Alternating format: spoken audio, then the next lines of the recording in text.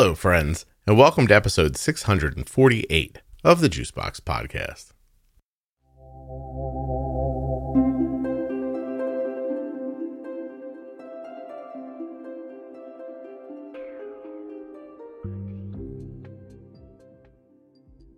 Today, I come to you with another in the Defining Diabetes series. Today, Jenny Smith and I are going to define insulin on board, the notorious IOB. Please remember while you're listening that nothing you hear on the Juicebox Podcast should be considered advice, medical or otherwise. Always consult a physician before making any changes to your healthcare plan or becoming bold with insulin.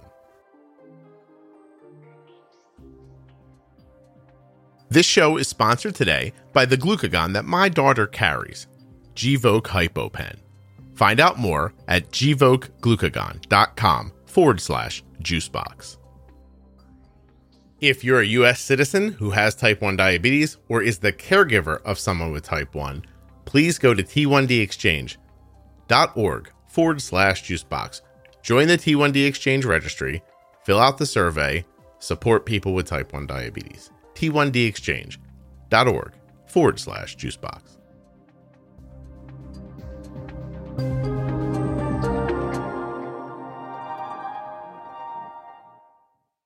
Gvoke HypoPen has no visible needle and is the first pre-mixed auto-injector of glucagon for very low blood sugar in adults and kids with diabetes, ages 2 and above. Not only is Gvoke HypoPen simple to administer, but it's simple to learn more about. All you have to do is go to gvokeglucagon.com/juicebox. Gvoke shouldn't be used in patients with insulinoma or pheochromocytoma. Visit gvokeglucagon.com/risk. Insulin on board is an interesting topic. It is, and I think it's going to become more interesting as more people use algorithms too. Yes. Because you're going to start thinking about it a little differently. But insulin on board is a measurement, I'm making air quotes, about how much insulin is in your body that is yet to have done its job, is how I think people think of it. Do you think of it? How do you think of it? True. And I think in another way to define it, it's kind of like the expected decay or action time over a defined period. So, you've got this many units of insulin, your insulin action time is defined as 4 hours. Let's say you had 4 units taken, 50% should be done by 2 hours after you bolused if you have a 4-hour action window of that insulin, right? Okay. But that's like the nutshell, right, of insulin on board. I think insulin on board individually is very ill-defined. It is not individualized unless you really test it out. And so Kenny comes on, and I think Kenny, actually. Kenny comes on and talks about Loop a lot. And if I'm not mistaken, his child's insulin action time, he has set pretty short. And prior to any kind of algorithm, I had Arden's insulin action time set at like 2 hours. 2 hours. I remember. I never didn't want the pump to suggest insulin. Right. So I wanted that. The way I talk about it with people is that there's a setting inside of your pump, and you just get to say how long your insulin lasts for, right? Your insulin action time is 1 hour, 2 hours, 3 hours, 4 hours, 5 hours. If you use Loop as an algorithm, it measures it as 6, right? Like 5 to 6 hours. If you use one particular action, profile, you can choose from multiple. There's a child-based, there's an adult-based, then there's one that you can adjust the hours within. For the people who are doing some of their own coding and whatnot, they can also self-adjust within their code what they have their insulin action time kind of set for. But yes, each pump, whether it's algorithm driven or just conventional pump, Loop pump or not, it is something that each pump has built into it. And again, I don't think that it's very well defined for people, even just starting a base conventional pump in an office clinical training. It's something that gets set and is less than a minute in explanation as to why it's set for 3 hours or 4 hours or 5 hours. It's, set that for 3 hours. And then you move on to like the next setting. And never go back to it.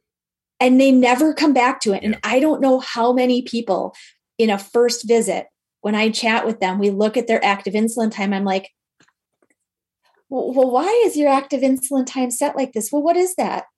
What does that mean? Where do I find that? Like, yeah, I know. Let's start over from insulin. because it's a dummy setting in a pump, in a regular pump. By that I just mean if you tell it 3 hours is your insulin action time, right? Then and you bolus, I don't know, 10 units at noon. Or something. Yeah, at noon. 2 hours in, the insulin on board is still going to indicate as probably being like a third of the bolus still. Correct. Right? Yes. But having said that, if that insulin action time was set at 4 hours, then it would think you had insulin on board of 50%, right? If you set it at 2 hours, it would think it was more like 30%. And my point is that this number that gets put into your pump by a doctor who just is like, I don't know, most people's is like 3, and they just dial it up to 3 or maybe 4, or maybe they're thinking, I don't want you to overdo it, so I'll make it 5. None of that has anything to do with the impact of the food and your use of your insulin. It's a nice thing, but I think we're kind of beyond that now with technology, and you shouldn't be guessing at your insulin action time because it impacts insulin on board. And then what happens in real life is you eat some food, you don't do a great job of bolusing for it for whatever reason. It's 2 hours after you've eaten, your blood sugar's 270, you're indicating you're still going up. And then you look at the pump and go, oh, he still has insulin on board. I don't want to do anything about this. And or it's recommending 0.2 units. And you're like, yeah. 0.2 units? That's like a drop in the ocean. Like what? 0.2 is like nothing. That's like, why would I even take it? There's no purpose to just do it. And that's where people get frustrated. And they're like, darn it, that's where rage bolus came from. 2.2 units. I'm going to take 2 units instead. And then it becomes like this willy-nilly management of, well, I know the pump is wrong. Why is it wrong though? Right. And I think you made a really good sort of like comment that I think leads into insulin's action was formulated to cover carbohydrate. Yeah. That's how rapid acting insulin was formulated to cover the expected in and out effect of carbohydrate. It's why we are very carb centric in diabetes education. Everything's about carbs. It's about counting the carbs. It's about insulin to carb ratios, right? But when we start having more than the typical well-portioned mixed meal, broccoli, grilled chicken, and maybe, blueberries on the side or whatever it is, once it becomes heavier in those other macronutrients, insulin action time isn't wrong. But the reason that it doesn't look like your blood sugar is where it's supposed to be once insulin is done working is because the other pieces of that meal weren't covered the way that they should have been. Right. So there's a lot of mix within evaluating insulin action time. How long does your one bolus really stretch out and work for you? Is it getting you to where you want to get blood sugar wise? And then when you bring in pizza versus the chicken and broccoli, what happens? Right? Now I'm stuck high and my pump is recommending 0.2 units. I know I need more. Well, you don't need more because your active insulin time is wrong. You need more because there's something else in the picture that wasn't covered and it needs to be. Yeah. So at a basic level, these measurements were set for perfect world situations, not for the situation you find yourself in right away. There is a world where if you set your insulin action time at 3 hours, your insulin on board will probably reasonably be right if you're always eating the way you described.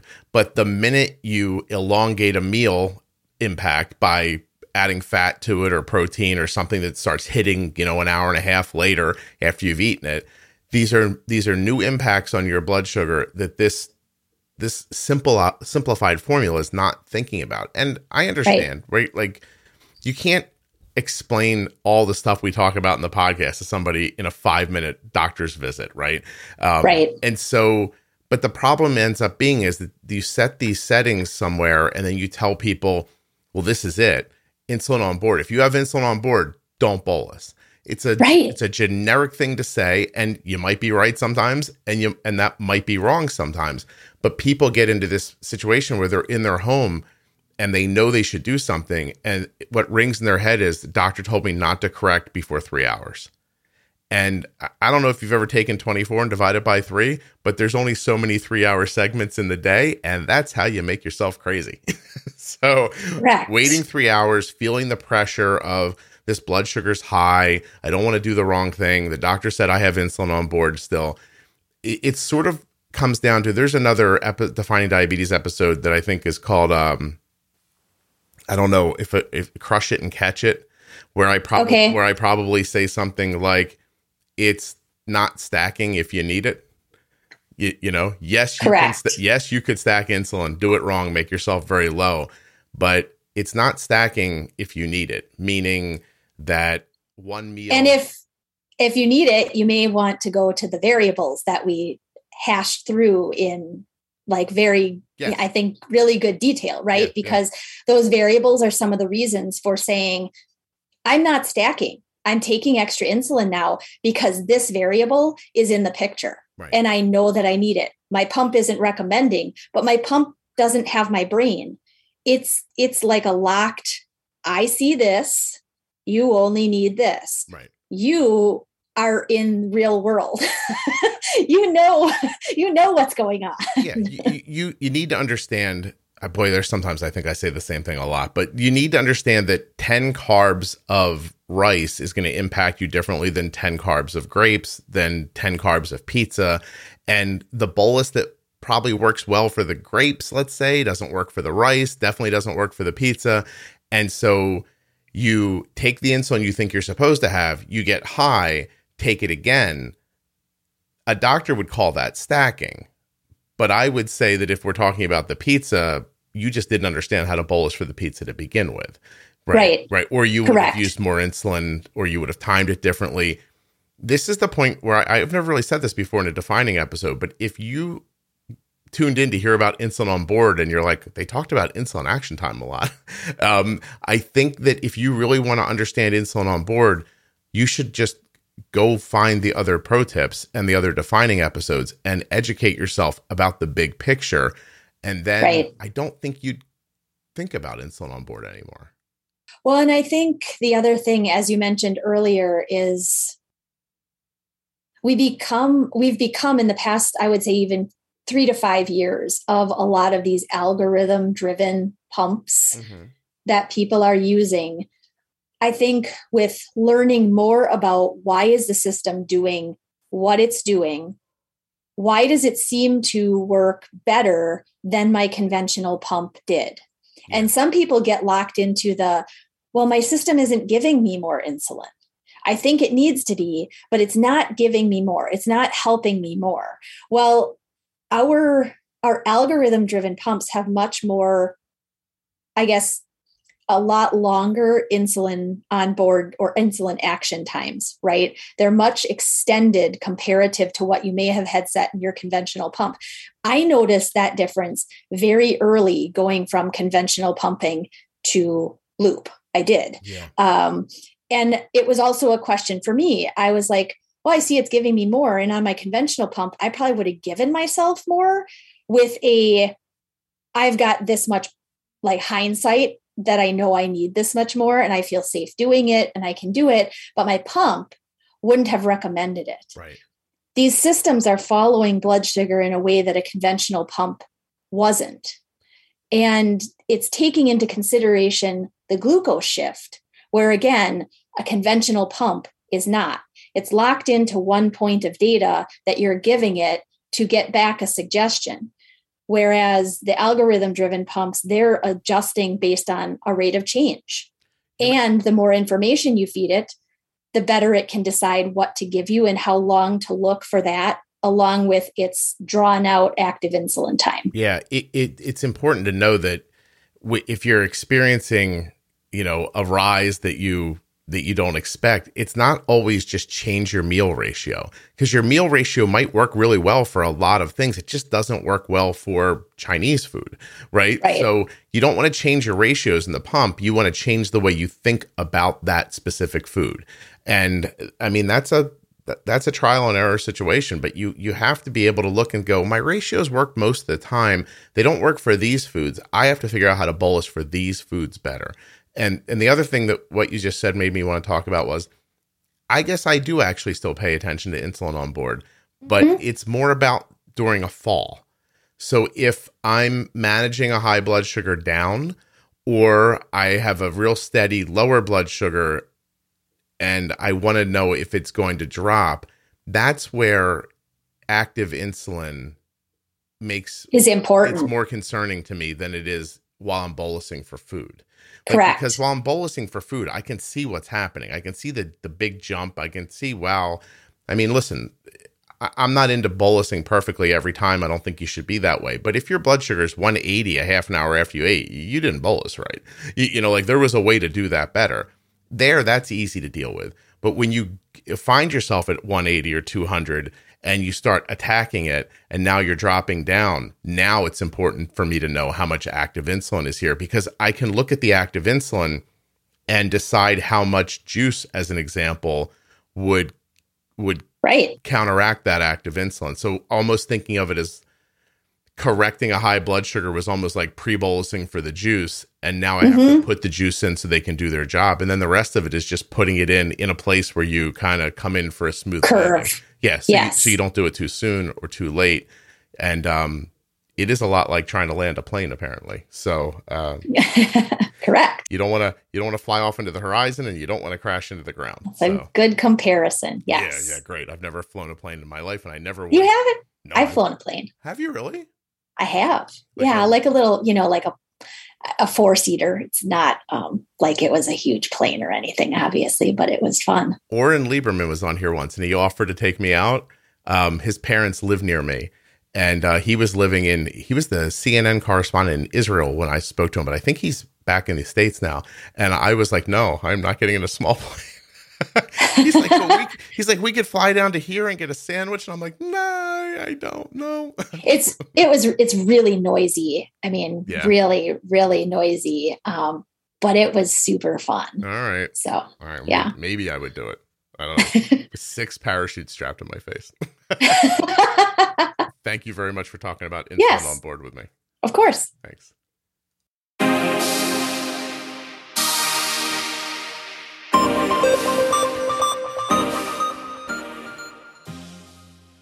A huge thank you to one of today's sponsors, Gvoke Glucagon. Find out more about Gvoke HypoPen at gvokeglucagon.com/juicebox. You spell that GVOKEGLUCAGON.com/juicebox.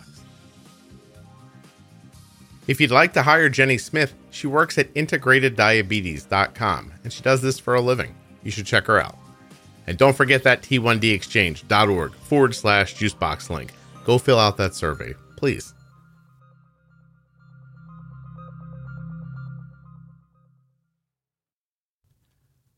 I want to thank you very much for listening. I want to thank you for sharing the show with other people. I want to thank you for the wonderful reviews and ratings that you leave. I would like to invite you to come check out the Juicebox Podcast Facebook page. It's called Juicebox Podcast Type 1 Diabetes. It's completely, it's a private group is the words I was looking for. So about 23,000 people in there now. They all have diabetes. Great conversations going on. You can jump into one of them or just sit back and watch. I'd also like to remind you that today's Defining Diabetes episode was the latest in a long line of Defining Diabetes episodes. You can find them at juiceboxpodcast.com, diabetesprotip.com, or right there in your podcast player. Just search for Defining Diabetes Juicebox. They'll pop right up in your podcast player. There are so many, I can't list them for you right now. And if you like these series, let me tell you about the rest of them. You know what? I'm going to come back to this one. Diabetes Pro Tips. They begin at episode 210 and cover a bevy of topics. Those are also with Jenny Smith. There's the Diabetes Variables series, also with Jenny, variables that impact your type 1 care. Quick start episodes, how we eat, everything from vegan, carnivore, low carb, flexitarian, intermittent fasting, episodes for how we eat. Popular request episodes, stuff like what's in your go bag, switching to an insulin pump, how to split long-acting insulin, bolusing insulin for fat, all kinds of stuff there. What else we got?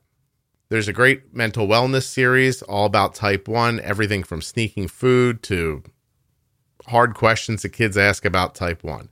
In a number of those episodes, I'll be joined by Erica Forsyth. She is a therapist who also has type 1. There's a ton of Scott and Jenny episodes, so many to choose from there. How to bolus for fat and protein. We have a number of episodes about that. I have a great 4-part series about pregnancy with type 1 diabetes and a ton more about pregnancy. Some in the defining diabetes episodes, some in the pro tip episodes. Just so many. We've done so many great conversations with pregnant type 1s and mothers who recount their pregnancies.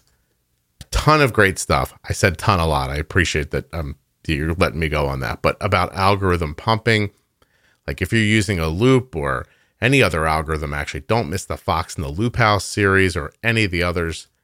We just finished up the Defining Thyroid series, which is really well received by people. And After Dark, so many After Dark episodes, living with bipolar, psychedelics, heroin addiction, weed, sex, divorce, sex workers, disordered eating from male and female perspectives. They're all there in the After Dark series. And last but not least, I told you I wasn't going to list the Defining Diabetes episodes, but you know what? Damn it. I'm going to. You ready? I'm going to hammer through this. So today we did Insulin on Board, but going all the way back to episode 236 when the series began, we have defined bolus, basal, honeymoon, A1C, time and range, standard deviation, extended bolus, algorithm, non-compliant, glycemic index and load, pre-bolus, trust will happen, low before high, brittle diabetes, stop the arrows, ketones, insulin resistance and overbolus, feeding insulin, bump and nudge, rage bolus, compression low and interstitial fluid, fat and protein rise, dawn phenomenons, smogy effect, feet on the floor, insulin sensitivity factor, adrenaline highs, insulin deficit, growth hormone, stacking insulin, hydration, a lot of diabetes, moody diabetes, crush it and catch it, C-peptide, and beta cell. And of course, today is Insulin on Board, and there will be more. You can't use the tools if you don't understand what the tools are. Again, if you want to see those lists, join the Facebook page, Juicebox Podcast Type 1 Diabetes. Go right up to the top of the page where it says featured, and there is a post in there with lists of all of these episodes. And honestly, these are just a fraction of the episodes that are available in the Juicebox Podcast. So if you're not already subscribed, please do subscribe in the audio player that you prefer. Thank you so much for listening. I'll be back very soon with another episode of the Juicebox Podcast.